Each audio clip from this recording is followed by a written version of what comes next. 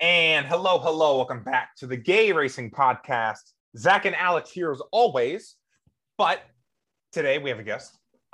You know him, you may love him, depending who you are. I assume most people love you. Matt Weaver.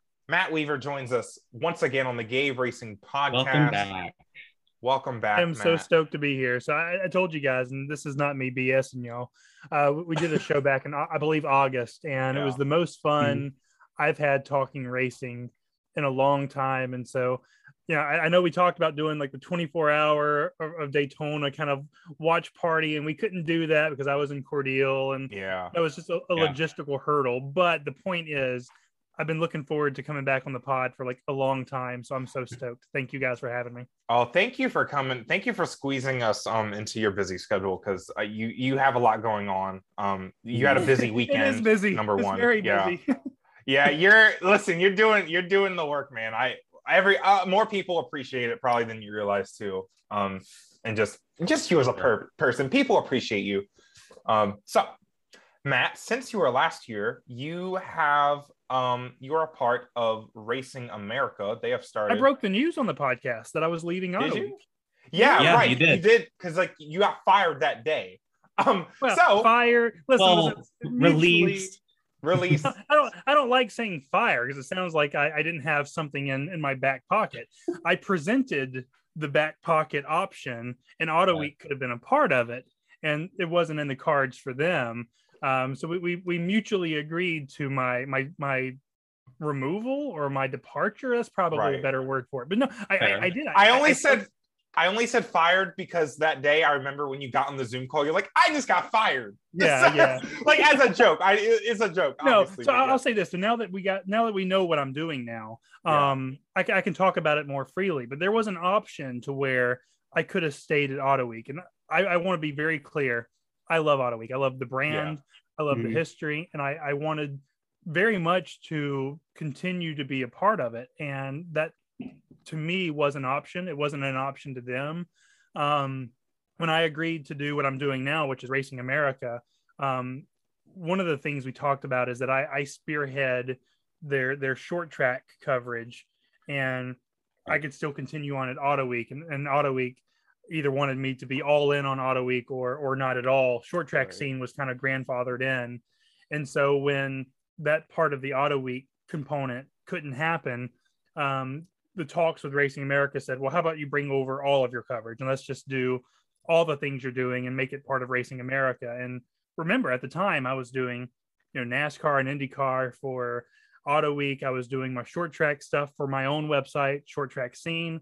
I was doing sprint car and midget coverage for Flow. And this is from a logistical standpoint, just on me, the burden on me has kind of been lifted, because instead of having to work for 3 different people and almost kill myself, I've found a home that lets me do everything together. And that's so perfect. I'm sure at this point we've all seen Racing America, and we know what the website is. It's still a work in progress. We're still in the early days for sure. We just introduced the NASCAR component this past week with the Clash, and I'm still trying to figure out how I want all these different pieces to live together. And at some point, IndyCar is going to live there too in some way or form.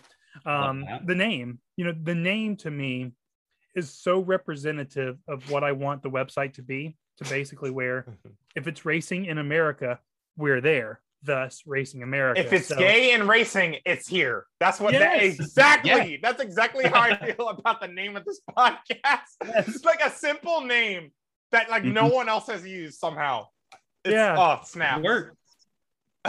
Listen, I've worked for a website before called Race 22, and Racing America used to be Speed 51.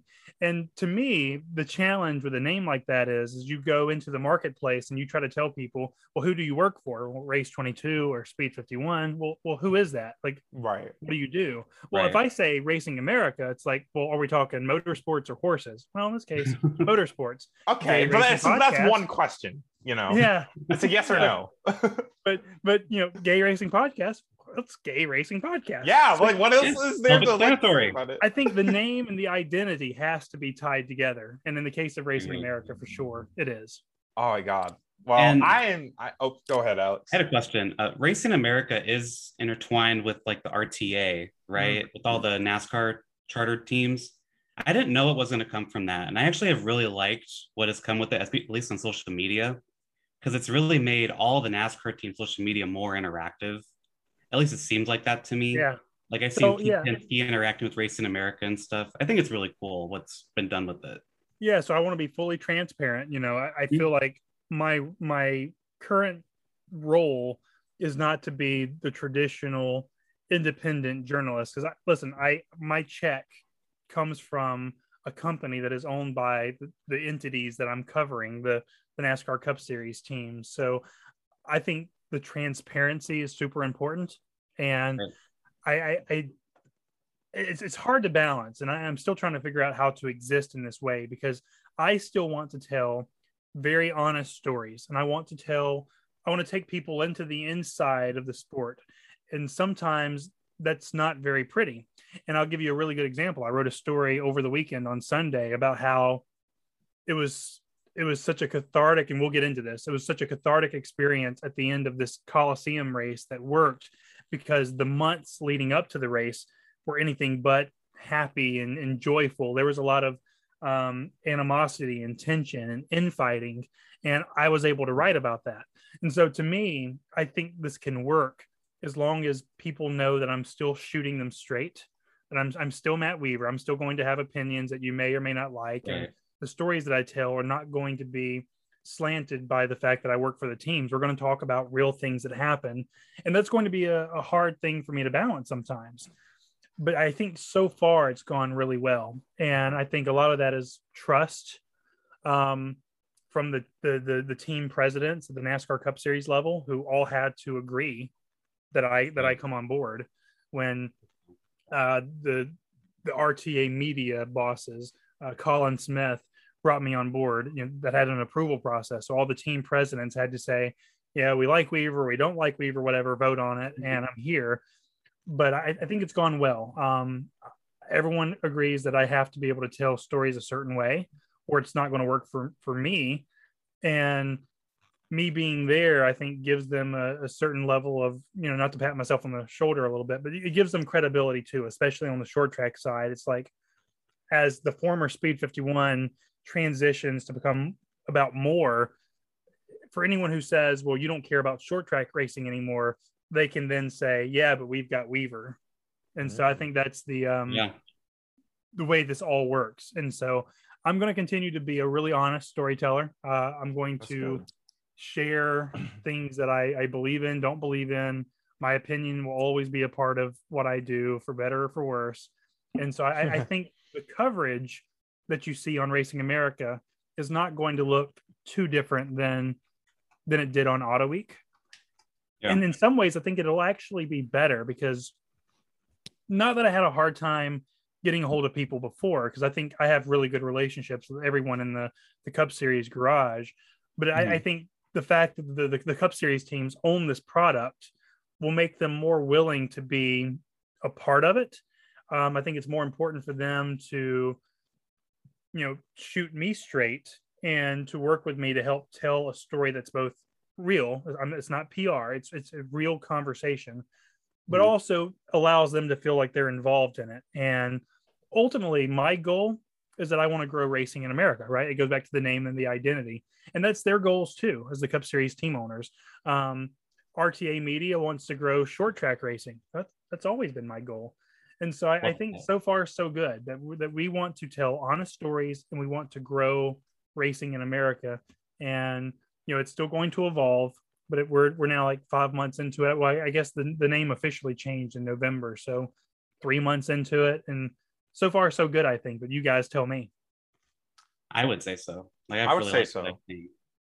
I think you got a lot of good stuff going for you right now, and it makes me really happy for you. You seem like you're doing some good stuff, and the thing about the balance, striking that balance, that's got me thinking. That's got me thinking a little bit. Because I could not imagine. It feels like there's a lot of different moving parts kind of involved with it. But for sure, I think it's going great. So, you know, you're Matt Weaver. That's kind of how I see you. I'm like, You're Matt Weaver. You look professional. You are professional. You get it done. That's how I see you. Well, professional-ish, right? There are some times Right. that I probably could stand to be a little more polished, but I also think there's a certain degree of authenticity that's always been a part of the Matt Weaver experience. The brand. I struggle with that, right? Because sometimes.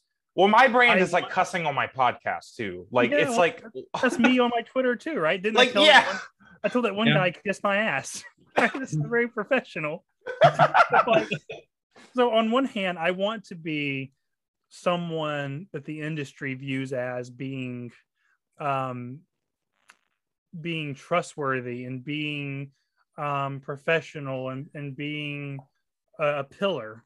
But at the same time, I also want to be, short track background, dirt racer family, grassroots kind of blue collar, independent Matt Weaver.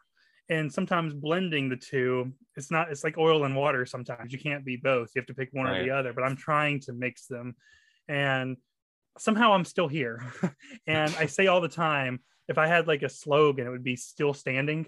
Anytime someone says, well, you shouldn't do it this way, or it's not professional, or I wish you wouldn't have told the story that way. And like, maybe you're right, but also I'm still here. So like, it's working to a certain degree. And that's not to say that I get it right all the time. I don't. Mm-hmm. I'm still learning. I've been doing this now for over a decade, which blows my mind. I'm 33, so I'm not that old, but I've been doing it for a while now, and I'm still learning, and I'm going to continually adjust and fine tune some things, polish some things here, and maybe undress it, for lack of a better word, here. Dress it up here, undress it a little bit there. So I'm still figuring it out. I have no idea. No one has any idea what they're doing. No. Listen, I say all the time, the fact that we don't get in our cars every day and drive into each other is like a miracle. That's crazy. Yeah. It's proof that we're all trying, because it's a metaphor, but it's also literal, right? If we weren't trying, we'd all crash into each other. And so we're all trying. So true. Yeah. I haven't crashed yet. Speaking of crashing, actually, well, I didn't watch the heat races, but before we get into the heat races, can we talk about how the LA Clash a few months ago, we heard about it.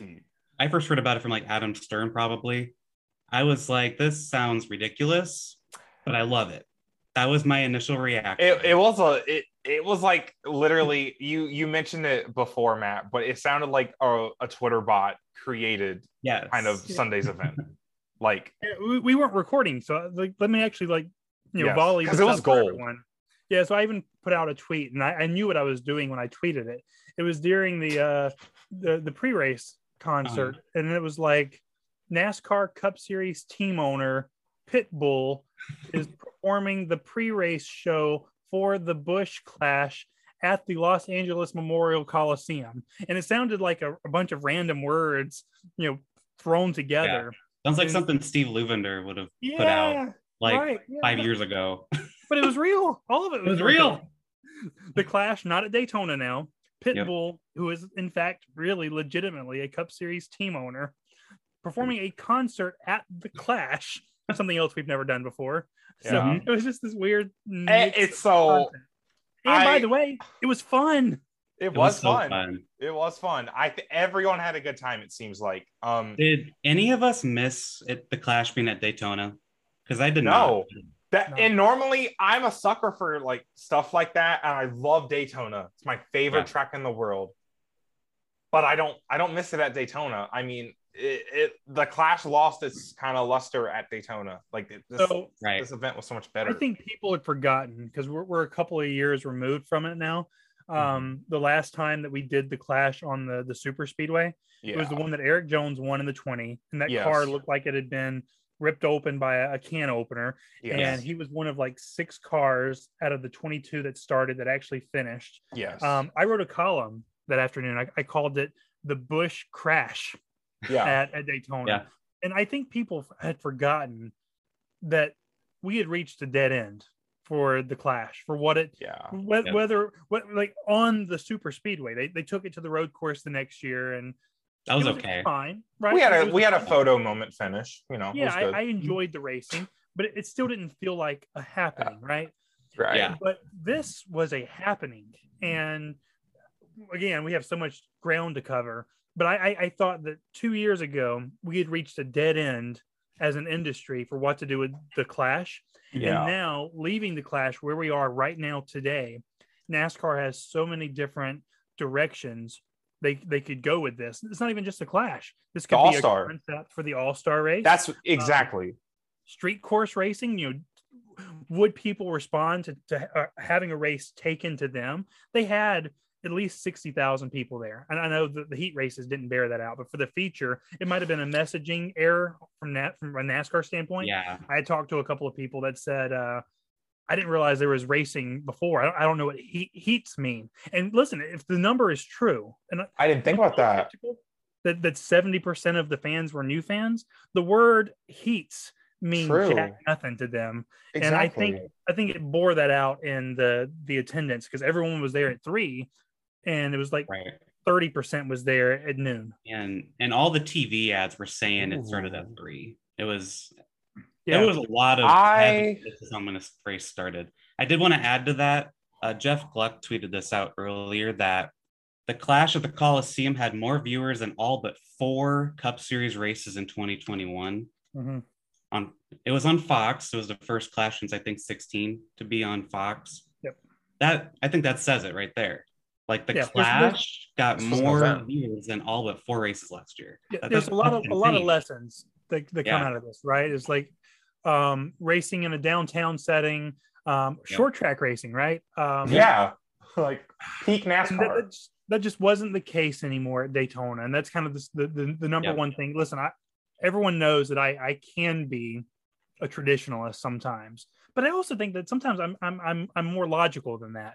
Like if something works on a logical level, and we're going to talk about the package at some point, that was not working for me on a logical level.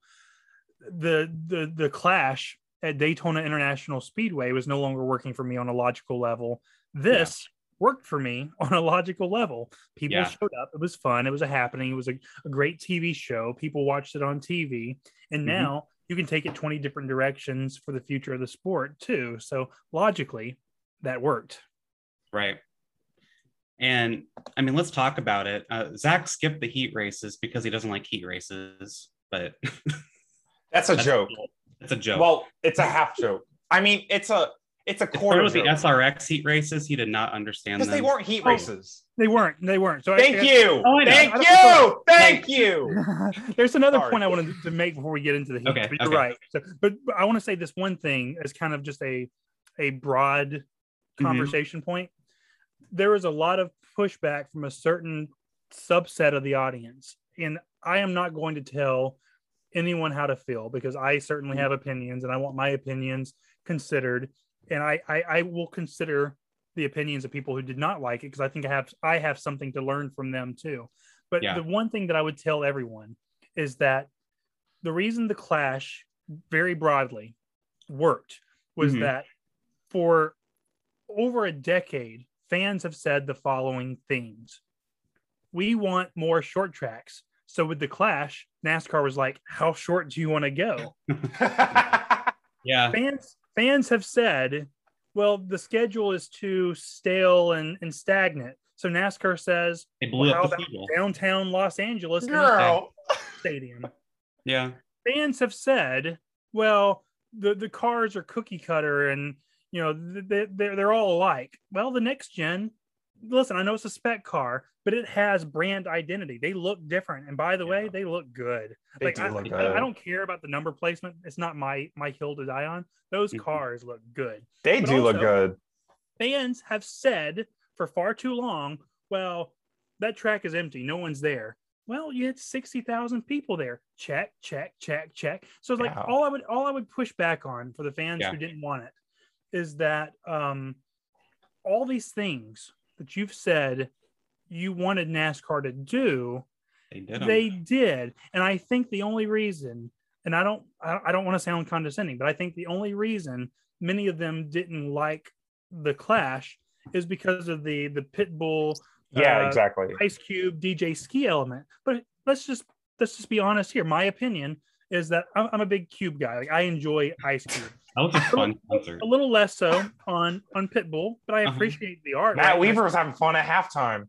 Yeah, that's right. I'm a big Cube guy, but Pitbull didn't do it the same for me like Ice Cube did. Mhm. I went to go grab lunch. Lunch was being served. I went to lunch and I came back and I caught the rest of the concert.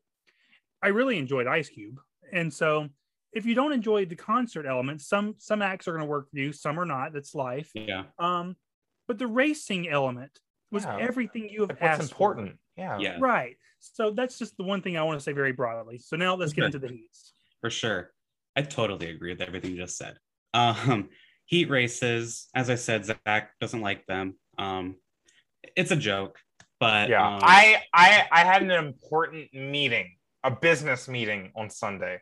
Let's just say that. So I'm gonna drag him to a dirt race, and I made a joke saying this summer I'm gonna drag him to a dirt track, and I said, "Oh, you're gonna hate the heat races," and he got really mad at me. So I was like, he thinks I hate heat races because I know how they work. I get them. But the heat races, I sometimes hate heat races. The SRX heat races are absolutely pointless. Because they're not heat races. They are. The Xfinity Series heat races from 2 or 3 years ago, stupidest thing ever. Yes. Consequences. When I go to a World of Outlaws race, when I go to a USAC race, the heats are the most important races because they set up, whether or not you're in the Bs. Mm-hmm. It could set you up to be eliminated and not make the feature. You're sending cars home. Yeah. So in this case, the heats worked because they were for the first time ever in NASCAR history. There was a heat race format that actually had teeth. It had consequence. And by the way, the drivers drove like it, especially in that second LCQ. They drove like it, and that was all set up by the heats because the heats matter too.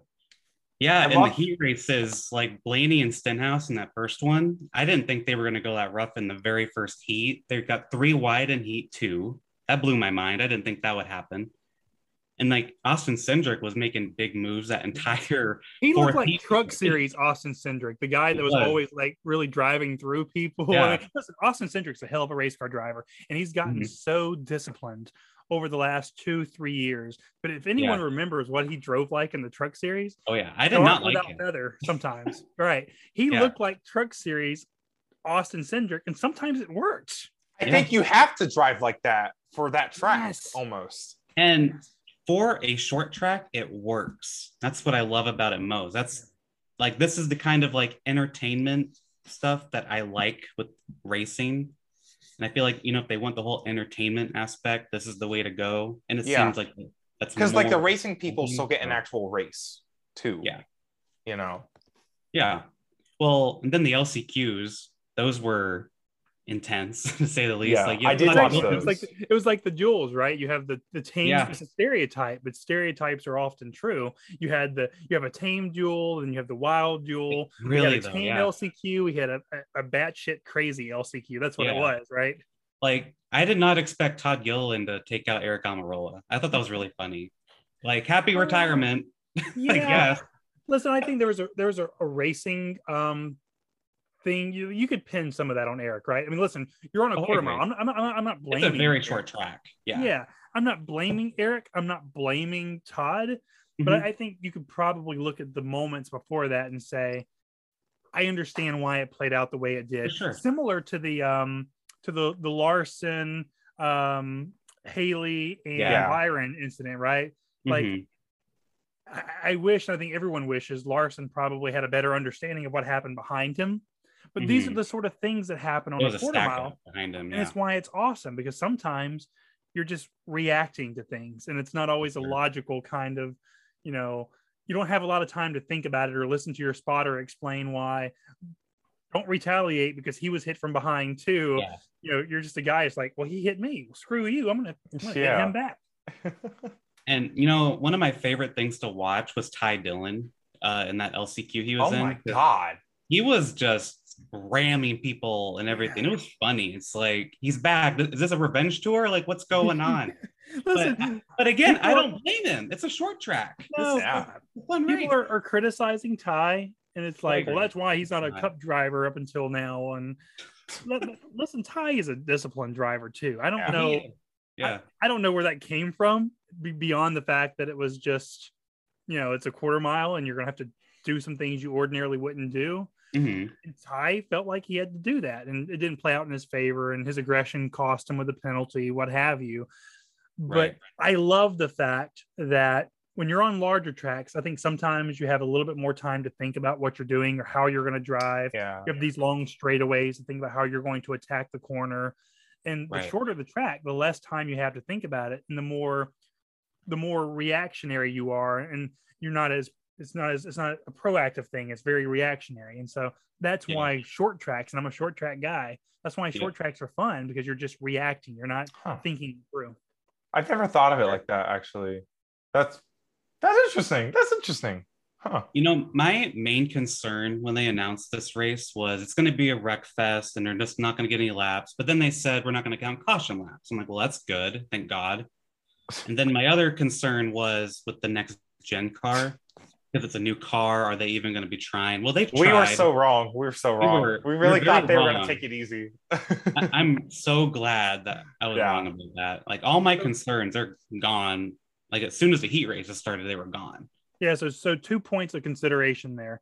Mm-hmm. There were a lot of teams that suggested to NASCAR pretty strongly, hey, we need to, and this is like late last year, we need to take the Gen 6 to the Coliseum. This can't be a next gen race because it's going to be a crash fest. But I think NASCAR correctly calculated two things. One, this next gen, because it turns so much easier with the wider profile or the lower profile wider tires and the big brakes, it turns easier than the previous car did. I think the previous car would have just drove straight into the wall. It would not have turned. These things just turn. It's so easy. It's very road coursey like that. So NASCAR had 2 points of consideration. One, this car is better suited for it than the previous car, but also with the body panels and the composite body, if you were to take the old car to this track, you're going to lean on somebody and then you're just going to cut their tire. And we saw it over and over over the last 6 years. Any sort of contact. Bristol last year, Chase and Kevin. I don't think there wasn't a single cut tire. No, zero. And Joey had said it. It was a question that I asked Joey, and Joey said that to me the biggest takeaway about this car is that we beat and banged on each other all day and there wasn't a single cut tire. Yeah, so that's yet another reason why it was better. That's a really good sign. It is. I can't wait for Bristol and Martinsville and even the mile and a halves. You can kind of beat and bang a little bit on the mile and a halves. Right. Yeah. I have a question for you. I'm curious on your opinion. Was Brad Keselowski like not trying saving cars, or is he just like really slow? Like, what do you think on that? I made a tweet saying that he's driving a car can barely go 30 miles per hour. Got a ton of likes on Twitter. Had a bunch of clout. It was fun. Yeah. But do you think it was like calculated? Was he holding back, trying to save the car, or what do you think? I don't know. In fact, it's a story that I wish I had immediately followed up on. So I talked to Brad before the race, and I talked to Matt McCall before the race, and I'm working on a story about this combination because I love this combination. Yeah. So I even talked to Jeremy Thompson, who is the general manager at RFK, and he used to be Brad's general manager at BKR. And so I've got a lot of good insight about that team and that organization now, but I didn't get a chance to follow up after the fact because they weren't good. They weren't very competitive, or they didn't look very competitive at the Coliseum. And there might be some reasons before that. But also I would say too, that because of this track type and the fact that it's the first race of the new car, I take absolutely nothing away from this. This doesn't mean sure as hell doesn't mean anything for Daytona. It doesn't mean anything for Las Vegas or Fontana or Martinsville or Richmond. So I don't think this means anything for Brad and RFK. I don't know if they were trying. I don't know to answer directly your question. But I will say that there's no way you can take anything out of this quarter mile and try to apply it for the rest of the season, right? For sure.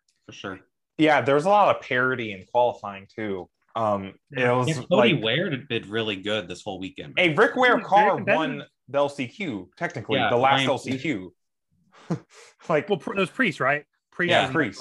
Yeah. I mean, yeah, it is Ryan Priest, but still, like a Rick Ware car. Like, oh, bro. Yeah, that was a car that I believe, I don't want to get quoted on this, but I believe that was actually a car constructed by SHR to where So the car that makes sense. Cody, that Cody was driving was constructed by RWR.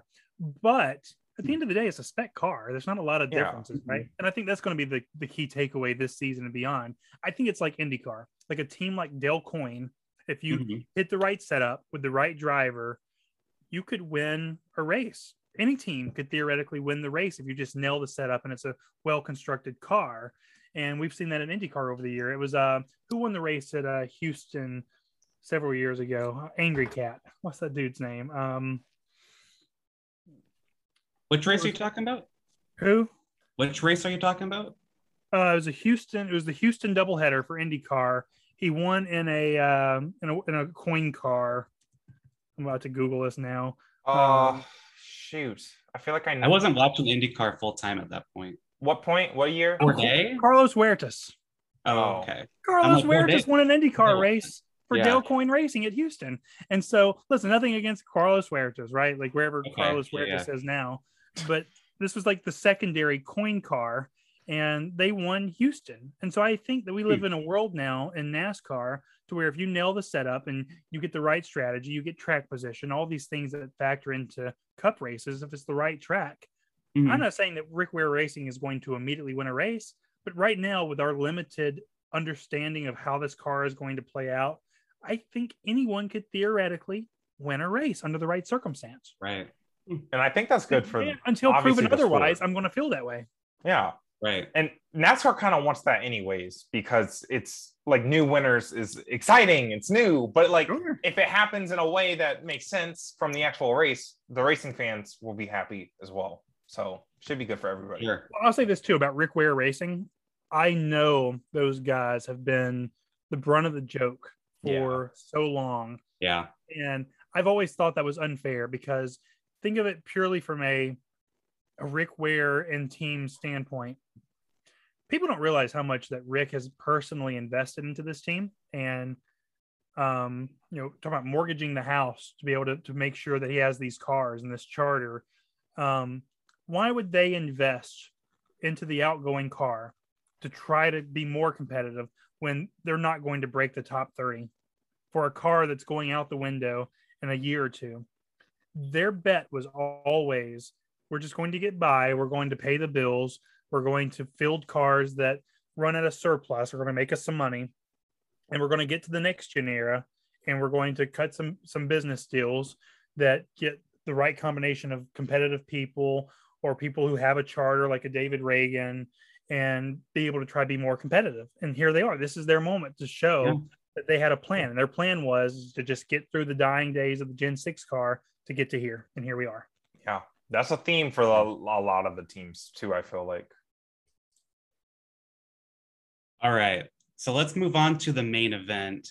First of all, I want to talk about Tyler Reddick and Chase Briscoe's issues. This kind of relates to our Gen 6 or Gen 7, actually. Yeah. Our Gen Is that what we're going to call it now? Because we need to establish now. Yeah, I've heard a lot of Gen 7. I don't like next gens. It's not the next anymore. That's Gen it's like we still call the car of tomorrow the car of tomorrow. It's still the cut. It's a car of yesterday, man. Right. We don't call it the koi. But in 2008 though, bitches were saying the car of today, and I was like, I personally never did. I don't know. I kind of like next gen. That's kind of it doesn't matter. Anyways, hey, car of right now, corn. The corn. Car of right now, corn. I love it. So did both Reddick and Briscoe have broken transaxles? I'm not going to pretend I know what that is because Zach and I are gay. We don't know. So I don't totally know either. So the listed reason for Briscoe was I might get them mixed up. One of them was transaxle. Tyler was transaxle, and Chase was driveline. Okay. And this is like a Bozy question, right? Like I'm not savvy enough to know the difference between transaxle and driveline. Yeah. Ultimately, they're suspension related issues. at the And same time, which was really weird. And Cars 2 spoiler, because you haven't seen any of the Cars movies. no, I really It's, haven't. Okay, like, it's like the what? Cars 2 What the plot, heck, what Zach was saying. Matt? You need to watch the car. You cannot just work in the racing industry and not watch Cars. So the sad It was thing is, very I've not heated seen about that. Cars, but I have seen Turbo, and having Girl, having seen Turbo makes me not want to see you Cars. cannot put a Oh, snail no. into the Indy 500. Number one. Number two, that's girl. Is Disney. Disney and DreamWorks are two different things. I know, but I Oh feel my like they God. are thematically like related. No. right? Watch No. Turbo. Zach I hates was- Turbo with a passion. that- We watched that movie together. I don't hate the movie. Actually, You have some sort of hatred for Turbo. it's more just the Turbo fact the that they snail let, called you out on Twitter the other day, by the way. the A year story of late, letting a but snail into the Indy 500 is the funniest thing to me. It is. But anyway, Watch watch Cars, number one. That But number said- two, Zach was saying the Briscoe Reddick thing because their cars broke down at the same time with some of the Cars 2 plot. If you watch it, you'll understand. yes. And it made sense because it's a big event. Yeah, It was like sabotage. Someone was sabotaging the race. That's what it kind of seemed like. And I feel so bad for Reddick and Briscoe. I mean, Reddick Yeah. probably could have won this race, Yep. first of all. Oh And yeah, totally. Briscoe looked really good in the 14 car. He was passing them like crazy Yeah. and moving his way through the field. And it sucked. At the same time, and the Fox booth is like, what's going on? How'd this happen all at the same time? And I saw some people, this is not a good look for the Gen 7. And I'm like, is Girl, it it's though? the first race. Like, But I I feel was like also first one of those race- people. It's the first race, and there's no track that's going to be as grueling on this car. I really feel Yeah. this way than Yeah. this track because of this. It's a quarter mile. You were Yeah. constantly on the throttle, off the throttle, on the brakes, off the brakes, Physical Some guys are contact. brutal to the car. shifting, right? And Yeah. so I just think that this is a great race to kind of put the car through its I- most extreme Yeah, kind of true. processes. And I think Yeah. you can actually, this is valuable data, right? I think you Yeah. can take this extreme end data and then figure out how to apply it the rest of the year. And then it's going to be fine. Because I don't think we have a reliability issue with this new car. I really don't. Yeah. Was there any concern when Justin Haley hit the wall? Because they weren't going that fast, and like the whole left front of his car was like Yeah. torn to pieces. I think I was it's like, that's where a he hit the little wall. concerning. He hit where two walls were. Oh, so it kind of like Together. scooped it. Yeah, and so I think Okay. the way he hit the wall was Uh-huh. so much a part of that because it was where the two Jersey barriers were interlocked. And I Okay. think what happened is when he hit the interconnected barriers, it's hard to articulate on a podcast. I'm using my Yeah. hands, but I think yeah. it drugged the part of his car, and he hit on like head on too, and Mhm. they kind of peeled the car off a little bit, and I think that was This kind of like wouldn't- it was This extreme. wouldn't happen with a safer barrier, basically. Right. Yeah. This wouldn't Okay, happen okay. with a real like this wouldn't happen on the outside turn, and it probably wouldn't happen at a quote unquote real racetrack. And it was unfortunate, but I thought the bodies of the cars were very durable, the way that we Yeah, saw the they guys were. beating on each other. They were. Yeah. And Impressive. yeah, and I think too for the 16 car that was more than cosmetic damage, but I think everyone else their damage was purely cosmetic. I think the internals of the car were all fine, and I don't Yeah. think anyone left. And this was important. I don't think anyone really left outside of the colleague guys having to go back and say, "Oh God, we've got to completely fix this car before Daytona or whatever they're going Yeah. to do with it next." And that was important because a lot of people thought, Sure. well, this brand new car, why are we taking it to a place we're going to destroy them? Well, we're going 60 miles per hour. Outside of the colleague car, no one really, had a write-off. Yeah. That makes I me didn't feel think better about about the body for sure. Mhm. Next, I want to talk about Ryan Blaney and Eric Jones. This was really interesting to me. I missed it too, just like Fox. I didn't see it. So Blaney got really mad at Eric Jones for seventh. Apparently they were bumping, banging, short track stuff. Cool. Fox completely missed Ryan Blaney throwing his Hans device at Eric Jones. How do you miss that? We are at a very short track. I don't understand how they miss it because you have to be expecting someone's going to throw something at a Yeah. short track, and they just missed it. Yep. And by the way, Fox Sports, they missed every single spin except for maybe like two. Like the whole track fits in one frame. And like, bro, I don't know. I haven't watched the broadcast yet, so I don't want to opine too much because I was watching in person. Mm-hmm.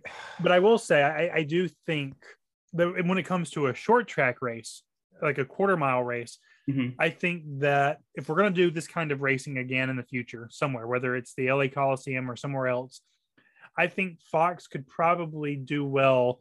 This is going to sound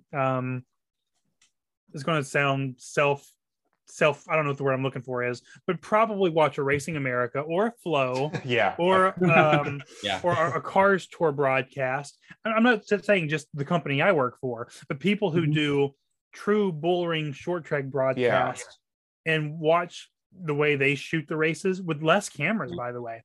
I think sometimes just in general, even on the big tracks, Fox and NBC, they just need to zoom out. They rely way too much on in-cars. This is broadly. I did not watch the Coliseum broadcast, so I don't know. They rely way too heavily on in-cars, the rear view camera shot. They shoot way too close. Shoot out. And the reason they started doing that is this is true. They had an edict to not shoot wide because there are way too many empty seats, and they wanted to avoid. Are you serious? And it got them, I think, I think that got them in the habit of missing things because they're shooting in to try to avoid obvious empty seats. That makes a lot of sense. Are you serious? I think over the last 6-7 years, it's created bad habits. And I'm not a producer, so I don't want to sound like I'm not in my own lane. But I've spent so much time between the Speed 51 people, the Cars Tour people. I've worked with Flow. I interact all the time. And I have these conversations with people who are on the production side of short track races. And I listen to their critiques of NASCAR broadcast. And the number one thing is zoom out, show us more, and stop with the in-car. In-cars are cool. I think there's a place for in-cars. And I love, I love definitely. On road courses, the I think that's awesome too. And if we're going to do more short track races, there's probably some value in looking at the footwork too. But remember, I don't think it should ever be full screen. That's my think about it. Yeah, always picture in picture. More picture in picture. Give us perspective. Yes. NBC's done really good at that kind of stuff. Yeah. I would just say very broadly, the reason I love going to races in person, beyond the fact that it's racing and it's awesome, right, is that I have a wider view and that I have a better perspective. And I've watched a lot of races now on TV the last couple of years because of the pandemic. And I remember my biggest takeaway was just I lose so much context, not because of TV's natural limitations, but the way sometimes the races are shot. Yes. So just give us back out just a little bit. Give me more. Let me see more. There were, I kind of put a bow on this topic. Fox, at one point they had the camera, the back end of the car camera, and then they had an onboard camera. There were two screens, onboard and the rear camera. You can't see anything.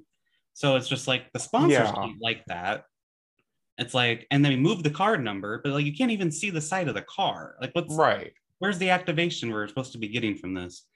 Car number, again, I don't really care. I didn't even notice it, quite honestly. I thought it'd be a bigger deal. It's not. But it was the new normal to me after the heat races. The heat races, I kept looking at it because it's kind of like, this is a little different. Weird. Yeah, but by the time we get to the features, it just became. I think when I see the cars in person for the first time, it's going to be really weird to me too. But I'm normal to it. Again, I noticed as soon as I saw practice on Friday or Saturday, I could tell those cameras were too low. I could tell. I kind of forgot that Fox and NBC also, they like to do that. They keep it way too tight, but And another thing is that I was going to give them praise today, Fox, because they didn't show any commercials during the heat races or the LCQs. But then they went to commercial for about, 15, 20 laps of the main because it's a really short track. That was really irritating. Yeah. At least do side by side, but tell Ice Cube to play another song, dude. And I will say the best camera work they had was during the Ice Cube and Pitbull concerts.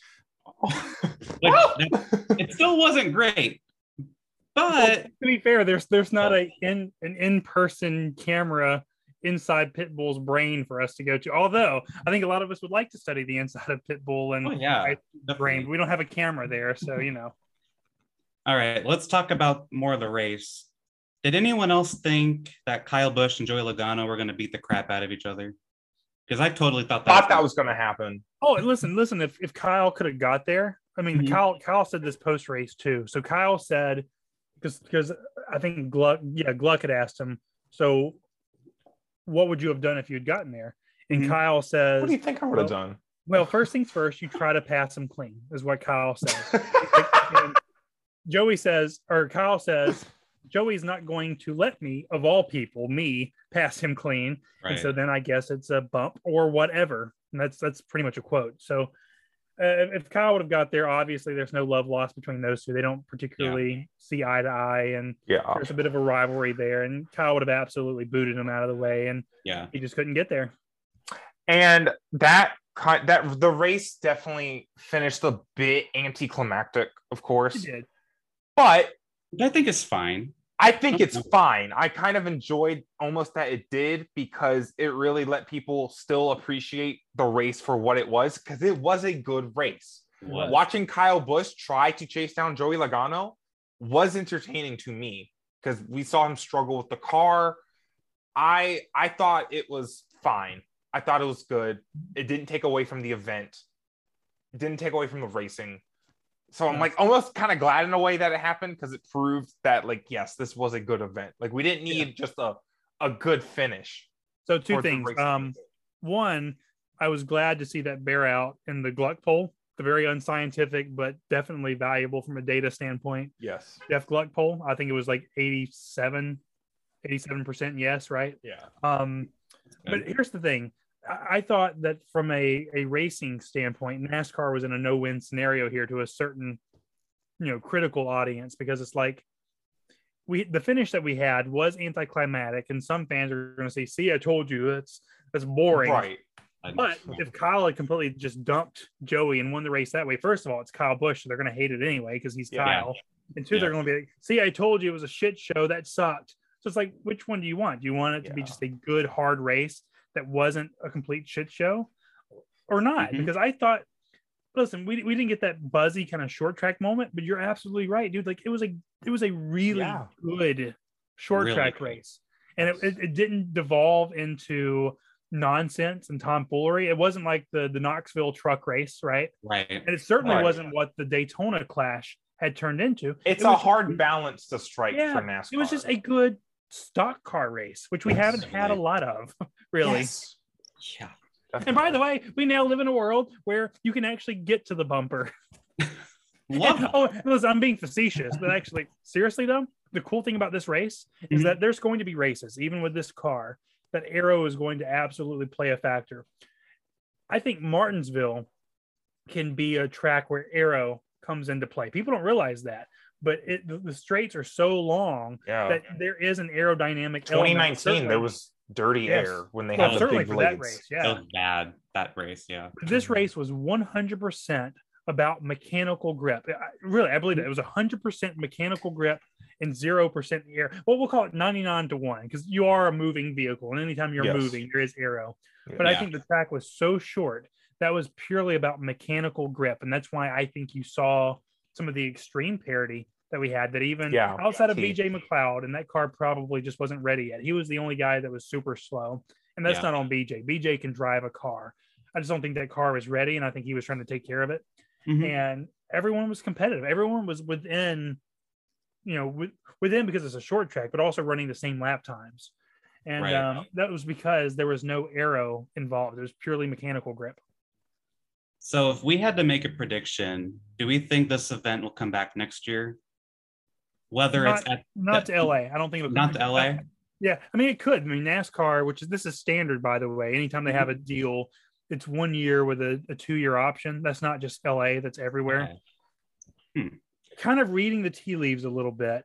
I think two things are going to happen because of this race. One, I think they're going to eventually, once they clear the political hurdles, they're going to turn Fontana into a short track. So if the LA market loves short track racing, Auto Club Speedway is going to become their new destination for short track racing. And I think from the Clash standpoint, they keep kind of playing coy about it. They've got some markets they want to take that place to. They've got some international markets. I think they want to take that race too. And so I would not be surprised to see this. This is total speculation, but there's enough data points here to kind of read the tea leaves. I think they want to take this around to a couple of places. And they should with the Clash and the All-Star race. I think they need to start doing batshit crazy race ideas in terms of location. This is the best way to start off the season. Just like have a huge event, just to hype it up, and then just have a classic short track race. And I forget who Adam Stern was quoting, but someone in NASCAR said they were looking at Seattle and Denver. Like, if this is a success, we could go to Seattle or Denver, for example. At Denver would be a really good one. I was there for that one. That was Ben Kennedy. Was Ben Kennedy? Okay. I would say Denver would be really cool because they had Furniture Row Racing there, and the whole city, it sounded like, really embraced that team. Seattle would be awesome as well. Like, there's just so much potential, and that they could really go anywhere. I don't know if you could make this a regular race on the schedule. I don't know how that would work. Yeah, it'd be hard. But for the Clash, make this a touring event to start off the season. That'd be really cool. And it's better. The reason it can't be a points race, which you could do literally, you could do whatever you want to do as long as you have an agreement, right?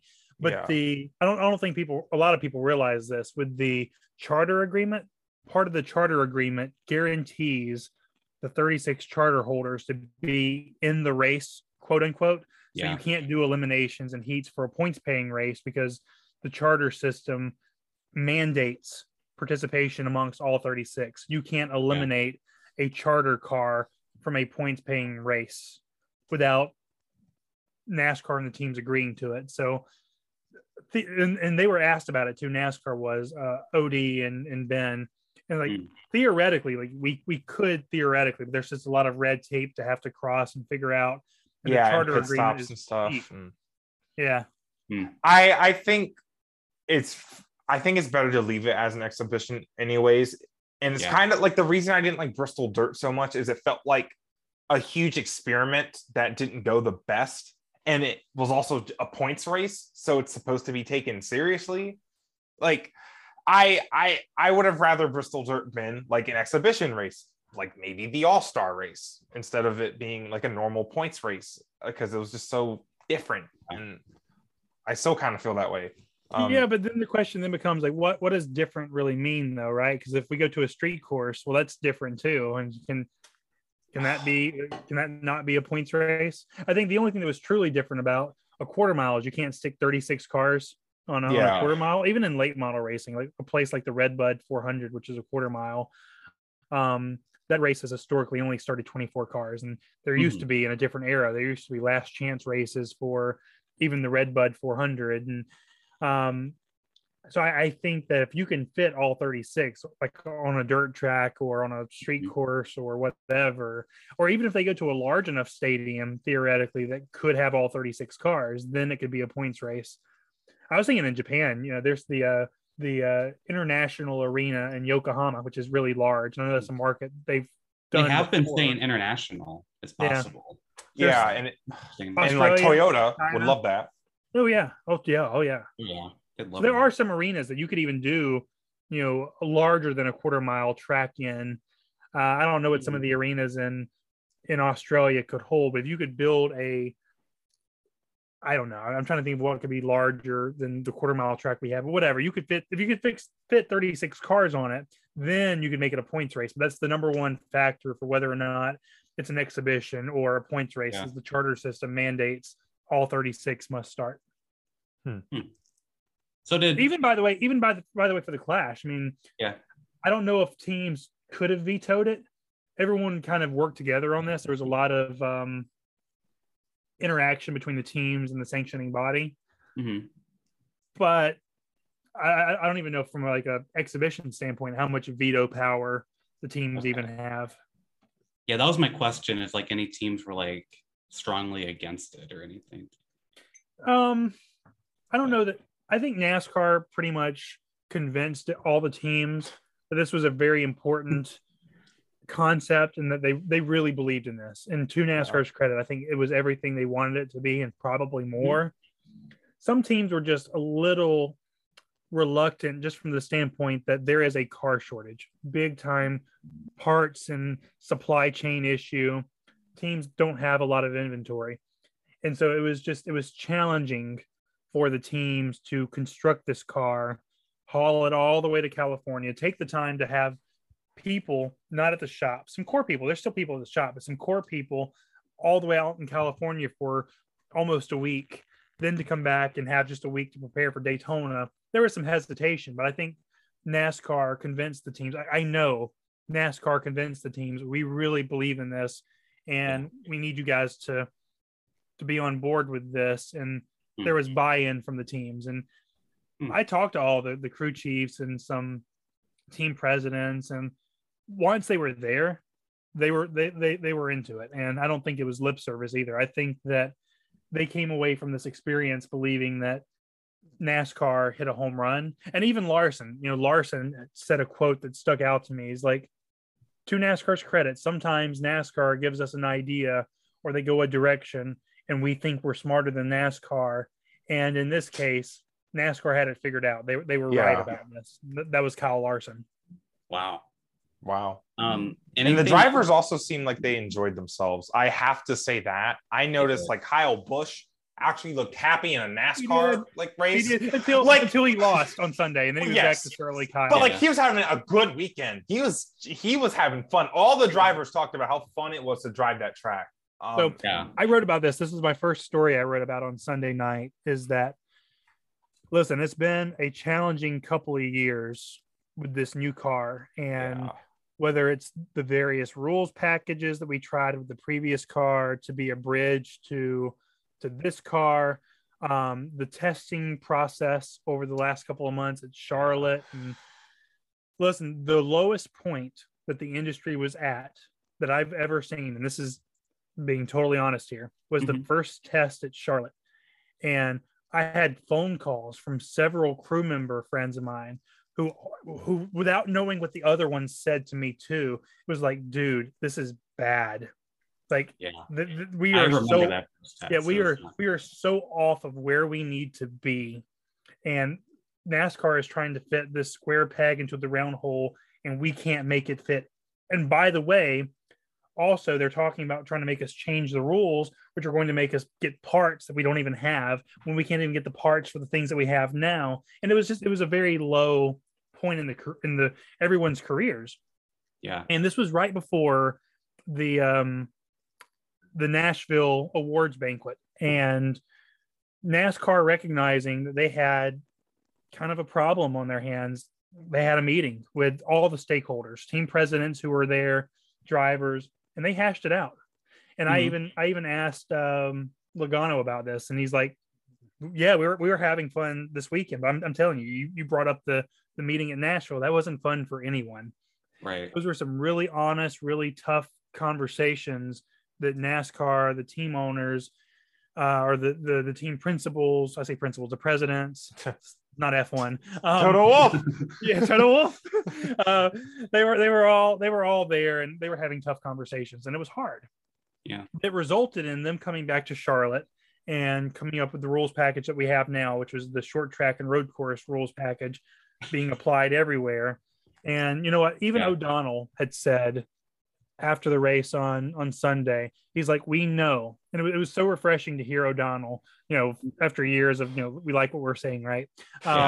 Saying we recognize we had a rules package that a lot of people did not like, and our drivers did not like. He said that. Yeah, Woo! It's in my story.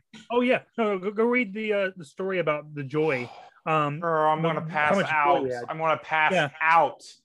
So, because I know this is important, I actually want to make sure I get this one right. But he said that he recognizes that was a challenge that the sanctioning body had to overcome between the drivers and themselves. But he also said that what was so refreshing about this weekend is that everyone kind of remembered that this is supposed to be fun. This is the fun business. And so I think all told, it was so important for the industry to have fun because there hadn't been a lot of fun over the last several years. So here we go. This is the exact quote from O'Donnell, because I thought this was so cathartic for even me to hear, because it felt like the first moment of like honesty in a long time. Yeah. So O'Donnell says, there was a question from Glock, who says that it was refreshing to see the drivers having fun. How can we unlock this attitude? Because if the drivers are having fun, then the fans tend to have more fun too. And so O'Donnell said, and this is a quote, "I think part of it started actually during the off season. You look at the rules package we had that I know to some was unpopular, but to a lot of our fans, it was popular. That was a difference kind of between NASCAR and the drivers. It was very tough at times. I think the process we went through with the drivers and the industry on this new rules package, working together, landing where we did, there became a real trust factor built in even prior to getting here to the Coliseum. Hopefully you guys had a good time. They were all in. They understand the importance of the next gen car and really feel like they're a part of it for the first time, which I think was unique. Wow. I'm not going to promise as we get through some races, but really do feel like we've got a much better relationship with them in terms of listening, but also having an understanding when we make certain decisions, there is some reason behind it. Because we went left and you wanted to go right doesn't mean we didn't listen. There was some reason that we did it." And I just thought from wow. Steve, it was a very powerful moment, because listen, we know there had been a lot of infighting. You know, I've made my opinions clear over the years. The drivers made their opinions clear, and NASCAR made their opinions clear. But sometimes I didn't feel like the conversations that people were having was straight up. You know, I think a lot of people, me especially, I was dug in how I felt. The drivers were dug in how they felt. NASCAR was dug in. And I think going to Nashville and having that conversation, people finally opened up and truly tried to work through it together. And as a result, everyone rolled into the Coliseum and it felt fresh, that everyone's kind of together. Everyone bought into this LA Coliseum concept. Mm-hmm. They had reached some conclusion on the rules package. They've reached conclusions on the marketing standpoint, some other kind of technical stuff that the teams in NASCAR are working through right now.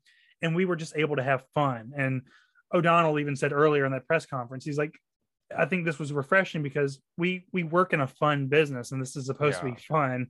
Yeah. And so even for me personally, it was such a cathartic race, because it was important for me as a storyteller, but also a race fan, and for the drivers and for NASCAR, that we all go somewhere and the edge is off. We're starting over. It's a new era. And there were some things that happened over the last couple of years that was frustrating to everyone. Yeah. And that's behind us now, because it doesn't matter, because there's a brand new car, a brand new rules package, brand new scheduling concepts, and all those things that happened the last couple of years. It's over. It's done. And so I thought that to come to the Coliseum, everyone had a blast. The crew chiefs were having a good time. The drivers are clearly having a good time. Yep. And I think that if the competitors are having a good time, the fans are going to enjoy it more. And I think that was one of the biggest kind of points of contention, that the drivers weren't having fun. And they told us so often that they weren't having as much fun. And as a result, certain people in the industry and fans kind of rejected it too. Well, guess what? We went to the Coliseum, that track, that rules package, that atmosphere. We all had fun. I had fun. Absolutely. And I think if the next gen era can be, if the next gen era can be defined by fun, this is going to be a very productive next decade. See, like O'Donnell said, there's going to be challenges, but the first step immediately being fun at the Coliseum and going to Daytona, and I think Daytona is going to be fun too, because it's always fun. And so I think starting off on the right foot is so important. I think it's crazy that the direction of NASCAR probably completely changed course just over the off season. Yeah, those 2 points. The first Charlotte test and then the Nashville meeting. And then I remember that Charlotte test was not, drivers were not. They had to pivot. It sounds like pivot hard. Like the drivers really put their foot down. That second test at Charlotte wasn't on the schedule. They had to make a second Charlotte test to try out the things that they talked about in Nashville. Wow. I think NASCAR history is going to remember that meeting in Nashville. I don't think a lot of people realize that meeting happened. I didn't know that. I didn't either. I didn't. I mean, I'm also like busy, obviously but, something happened. Like I figured something had to have happened because I didn't think they would ever change course and like do what we've been saying all along is this sort of aero package. But I will say there was give and take too, though. I mean, it's not as I don't want it to sound like it's as simple as, well, we were right all along. There are some technical elements, especially like with the car overheating and having to drill, the holes in the windshields. Yeah. I think NASCAR still believed in what they were trying to do, but the moment that the car came in too hot and they had to drill the holes in, that created extra drag. And the moment that drilling the holes in the windshield to cool the cars down created that extra drag, I think that was the thing that absolutely made that direction untenable. It wasn't purely just the way the car was, but that was kind of the first thing that happened that created the ripple effects. Is remember the drivers were cooking inside of the car. Yeah. So they had to drill holes in the windshield to cool it down, which having air go inside the cockpit created a shit ton of drag. Yeah. Wow. Wow. I didn't know all this. That is so interesting. Like people need to know that. Yeah. Like that's crazy. Like, man, NASCAR might have literally gotten saved by this. Like, quite honestly, because remember last time we had you on, I was just like, if it's this bad, I might not watch whole season. Yeah. Like it was getting to that point. I've watched my life, and I'm actually excited for the season now. I mean, and that's so important. We all are excited. Yeah. And how many times over the last several years we talk about how like into the entire NASCAR product we were, and I think. Going back to what I said a second ago, having that sort of buy-in from you guys, from me, from the drivers, from the crew chiefs, that's how this is going to work. Everyone's got to come together and buy into that thing, whatever it is. Right. I don't know if you know about this, but we made predictions of the season a few weeks ago, and my bold prediction of the season is that the Coca-Cola 600 will be a positively received race. Because it hasn't happened in so long, and I feel like it's a it's a good kind of marker for like the quality of racing, because obviously you get a lot of it. It's a pretty standard 1.5 mile track. There's not too much kind of flair to it other than cars going in circles for 4 hours. It's like I feel like it might be positively received this year. Yeah, Chase Elliott had said it. He said that the reason they went back to Charlotte is that inherently, especially with the current pavement, Charlotte is not the best of tracks for the current NASCAR product. But on the flip side of that, if we can find something at Charlotte that is at least tolerable, that's going to pay dividends at some of the other 1.5 miles that we could go to, or even other tracks too, like a Gateway or whatever. Yeah. Tracks where aero does play a factor, even in New Hampshire. So if we can find something that works at Charlotte, we can make it work everywhere else too. And so I don't know. The 600 is so hard now because I don't know that a 600-mile race is anything that we would intentionally schedule today on purpose, but we're stuck with it from a legacy standpoint. I think so much of what that's the biggest challenge with the 600 is that if we could have a 300-mile Coke 600, maybe it's a different story, but we can have the greatest rules pack. We can have the Xfinity package. I don't want to watch 600 miles of the Xfinity series. Right. But still, I just feel like the whole renaissance of NASCAR possibly being this year, the 600's the one race where I'm like, people might actually kind of enjoy this. That's the barometer. Like, it could be a true test. But yeah. So just one more question on the aero package. What do you think the difference is that we're going to see? We've kind of already touched on this from 2019, 2020, 2021. What will be different on track? Like what should fans be expecting, do you think, in 2022 with the new changes? I think it's so hard because this car is so radically different, right? Like I think a lot of people are like, okay, well, the 4-inch spoiler and the horsepower, well, this is like Xfinity, and it's not, because this car has so much more grip because of the tires. I don't think this is totally the rules package that the 750 truthers wanted to see. But I also think it's a work in progress. I think it's going to be somewhere between NA18D and the Xfinity series. but what's obvious now is that it's directionally a new path, and I liken it to the start of the car of tomorrow era. We're still calling it the cot, right? It's not the corn. It's the cot. The car right now, the car of yesterday, the koi.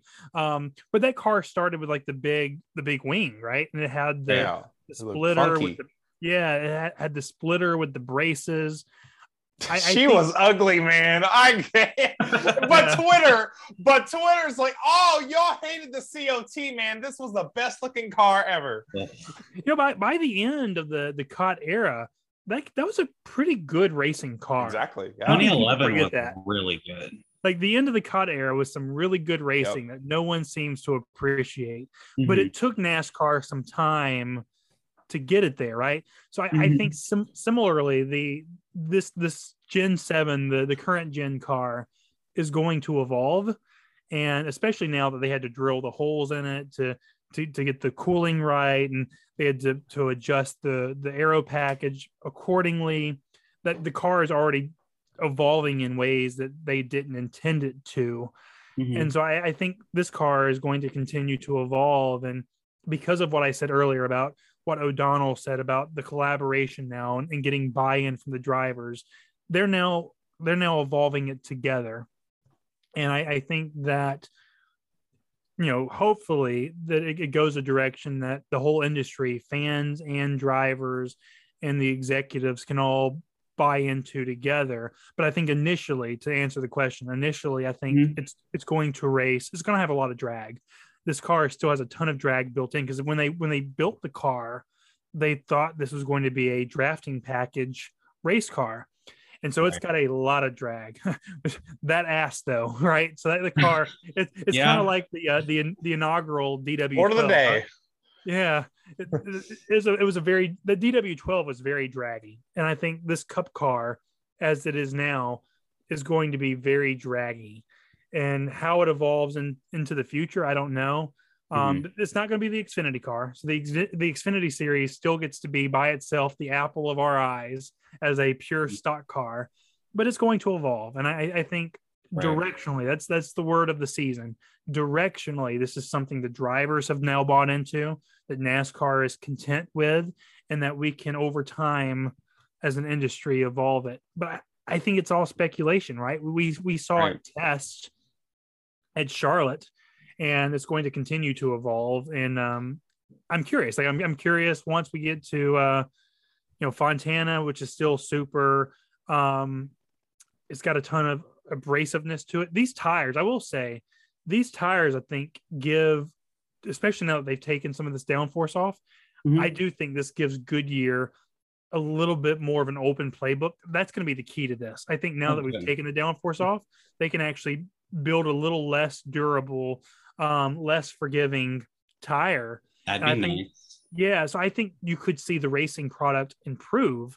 I think it's very important, and I'm saying this to everyone, let's not knee jerk when we go to Vegas or when we go to Fontana or when we go to Kansas.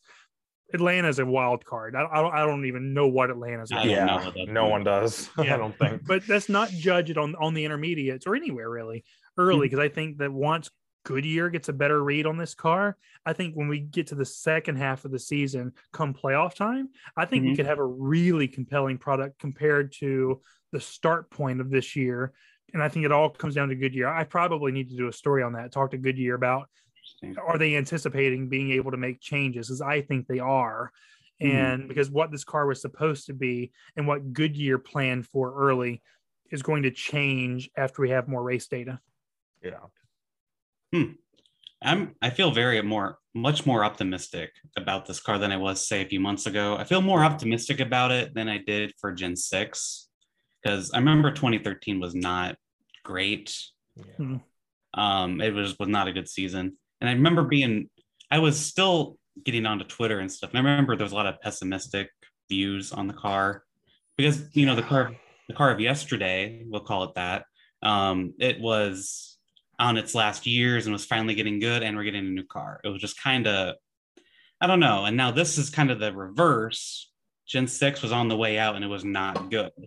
So it'd be really interesting to see how it turns out. For sure. I'll say this too. The one thing that I'll be curious is that unlike IndyCar, because IndyCar teams, they have a more open playbook from a mechanical standpoint than NASCAR does now. I mean, they can create their own damper program, and the Cup Series is completely spec now. So they're still very smart people who are employed by the top teams. And I can't, there's going to be at least one controversy. I don't know if it's going to be like the L3 that's been added that's going to cause someone to lose playoff spots. But these smart people are going to find something. And I just as a technical nerd, I can't wait to see what the first thing that a team finds or tries to do that NASCAR has to push back on. And I don't mean that as a criticism. People are going to say, oh, well, they were cheating. No, racing is innovation and they're playing the game. Right. Yeah. And so I think a team is going to find something within this spec car that they can bend to their will a little bit that NASCAR is going to push back on, and it's going to be kind of a fight. And I can't wait to see what it is, because to me that's racing too. Racing is not green flag to checkered flag. It's what happens in between the checkered flag and the green flag. That's a race too. And so I can't wait to see that first innovation is for the Gen 7. I kept seeing over the weekend, I don't know if I missed something, but some of the cars, especially the Hendrick cars, were missing like a cover on like the hood vents. Yeah. And I jokingly tweeted like, this is the next thing. They accidentally left it off. This is the next thing to get an aero advantage on a quarter-mile track. They're doing it. I don't think it's quite that. It's not. But I'd be curious what that thing is, because I had a conversation with Ryan Preece, and actually it was with Ryan Preece and Chris Gapehart, who worked together in the Snowball Derby this year, and they're good friends. That. Yeah. Chris Gapehart was the crew chief for Ryan Preece at the Snowball Derby, and also worked on Bubba Pollard's car, because Gapehart is now working kind of in his free time with Port City Race Cars, the super late model manufacturer, and Gapehart and Preece are of the mindset is like a super late model is the same, but there's 5 or 6 different chassis manufacturers, and like they're supposed to be the same, but they're really not. And both Preece and Gapehart said it comes down to people and what you do with this pretty consistent platform. He says it's going to be the same here. He's like, if you have really smart people, even though you have a platform that's supposed to be identical, the variable are the people. And it's going to be the same as a next gen car as the super late model, to where it's a spec platform, but people are not spec. That I think that's exciting too. I mean, IndyCar's a spec series, but the parity is like it's still interesting, right? Teams have highs, have lows. It doesn't completely equal everything out. No. And you never can do that. You never will be able to do that. No. So this is exciting. It's exciting times to be a NASCAR fan, not gonna lie. Forgot what we're gonna end on. Before we wrap up, Matt, you wanted to talk about things you are working on pretty soon. Yeah, I'm just excited. Really, this is just me. It'll sound like vanity. It's like, listen to what I'm about to cover. But also, I just wanted to kind of take these 2 lesser known things in racing and talk about them. I'm super excited from a pavement short track and a dirt track standpoint. And I know that we could talk about NASCAR and IndyCar, and people are familiar with those products. But I just wanted to give a shout out to the World of Outlaw season and the All-Star Circuit of Champions. The sprint car season is going to kick off, weather dependent, this week in Florida at Volusia.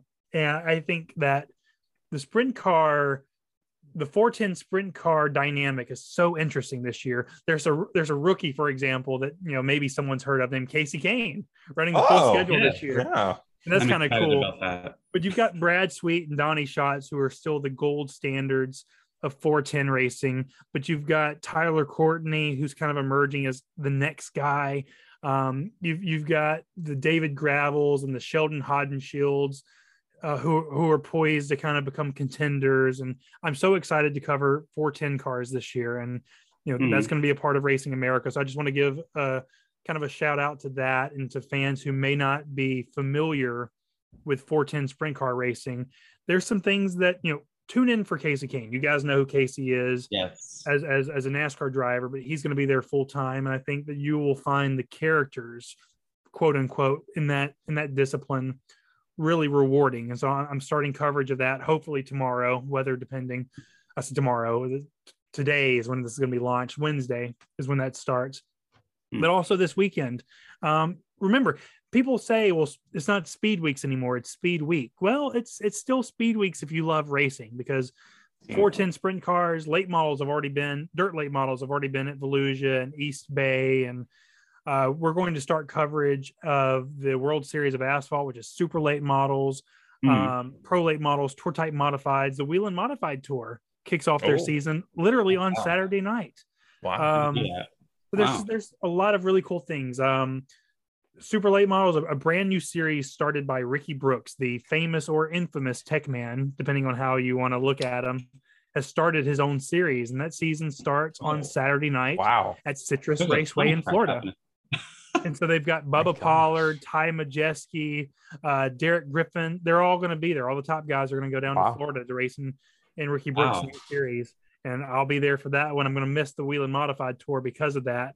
But there's so much racing. USAC midgets start their season down at Ocala.